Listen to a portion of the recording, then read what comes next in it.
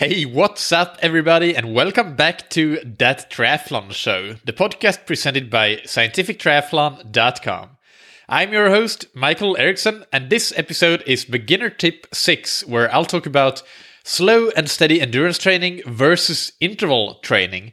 So this comes about from a listener question from Antoine from Switzerland, which is, by the way, a country where I've lived and I really loved it there. I lived in Lausanne during my exchange semester back in the day 4 years ago.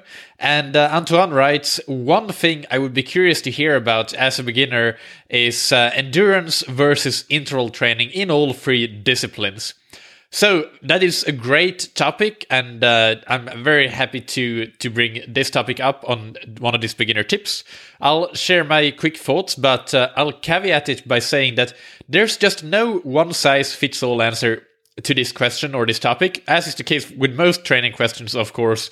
But these are just kind of thought processes that you can use. But at the end of the day, there's no formula for how to go about this. But the main thing is to keep the main thing, as is commonly said.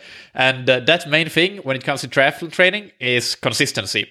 So interval workouts, they won't make up for losing consistency and missing workouts. That's just the way the world works in endurance sports. The second thing when you start out is that you need, that is a secondary main thing, sort of, is to learn technique, especially for swimming, but also running and cycling.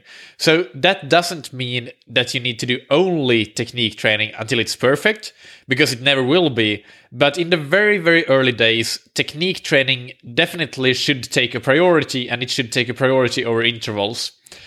But interval workouts do have their place, and if you want to get faster, you definitely should be doing them, and you can be introducing them pretty early. You just need, and that depends a bit on your background and what kind of athlete you are, but you need to balance this interval training with building an aerobic base and with improving your technique, and make sure that you don't overdo the intervals so that you get injured.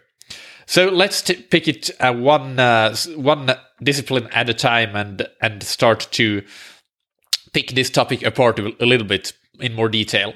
So in swimming, a good way to make sure that you never learn to swim faster is to always swim at the same steady pace in training. Do not do that. So while you will dedicate time to technique training as a beginner, a lot of it depending on where you are and how good or bad your technique is, you will also start introducing some fast speed work. It doesn't always have to be structured intervals when you start out, but when you get a bit further along and you have some basic technique nailed down and you're swimming sort of, it's easy enough for you can complete the distances, no problem, that you're training for, but you maybe have just that one gear, then you can introduce more structured intervals as well. But anyway, you can have some speed work, some sort of speed work, almost every workout if you want to, and maybe one of your weekly workouts is the main speed or interval session of the week. So I would err on the side of shorter intervals to make sure that you can keep up a strong pace and hold good form and technique and not fall into a slow and steady distance pace. So those intervals might be just 25s, 50s, 75s, and maybe 100s. But play around with the recoveries and the number of intervals to make the workouts different, more challenging, more demanding as you progress.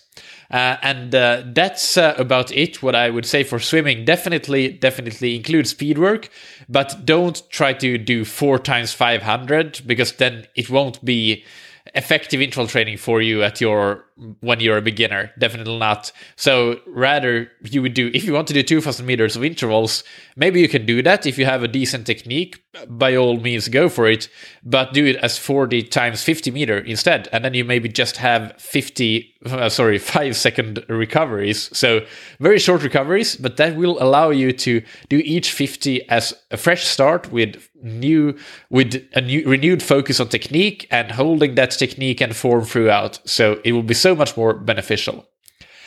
All right, so in cycling, you can actually add intervals pretty darn quickly without much downside, I would say. Cycling is not a weight-bearing sport, and you don't need to work on technique the way that you do in swimming, because it's pretty simple, to be honest. But one of the best ways to start out is to get natural intervals as part of either group rides or rides on hilly courses. So group rides are great because then you'll also learn some riding skills, bike handling skills at the same time. And if you take your turn to pull the group, then you will get that as a natural interval. You will be doing harder work when you're at the front of the group. And then you go back, you rotate through and you go back to the back of the pack, and then there's somebody else's turn to do their interval. And also there may be some changes in pace of the entire group, and then you'll have to work hard to keep up, but then they go slow, stop for coffee, all that good stuff, and you'll get a natural, great group ride, great for technique, handling skills, and also to get in some intense training, but also endurance, because they can be pretty long. So that's a great mix, and I would highly recommend that. Also, if you go on and ride on hilly courses, then riding those hills up, you don't really need to, even though we talk about sometimes that to pace yourself, I would say that you can go for it and make those hills harder, attack them. If you have one session per week, for example, that is a harder session, go and ride that hilly course and go with the intention of attacking all the hills on the course and really making it hard, and then recover on the downhills and on the flats. Of course, you can also introduce structured intervals, maybe on the turbo trainer, the indoor trainer, something like 5 times 3 minutes at a very hard effort, those sorts of things. But again, intervals is not an excuse to miss consistency. And if you do just interval training, then chances are you have a limited ceiling for improvement.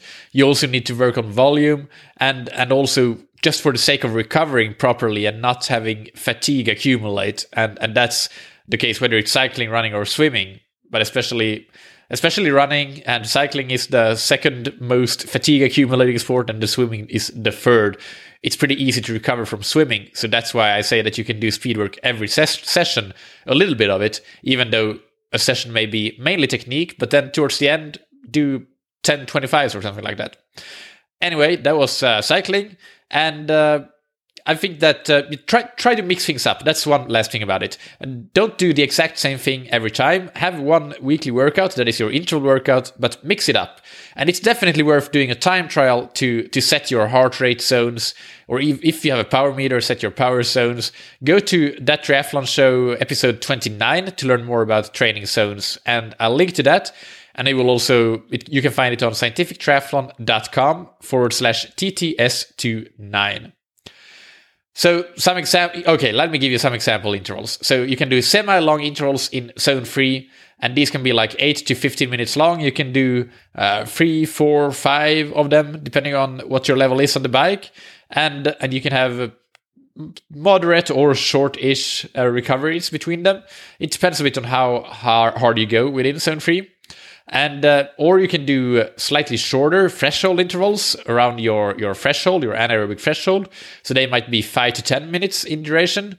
And then finally, you can have really hard zone 5 intervals. And heart rate isn't really useful there. You just need to pace yourself, go by effort, 1 to 5 minute intervals as hard as you can for the amount of intervals that you have. A classic one is 5 or 6 times 3 minutes. On the run, it's definitely worth having your coach or somebody else checking that your running form is cleared for intervals before starting.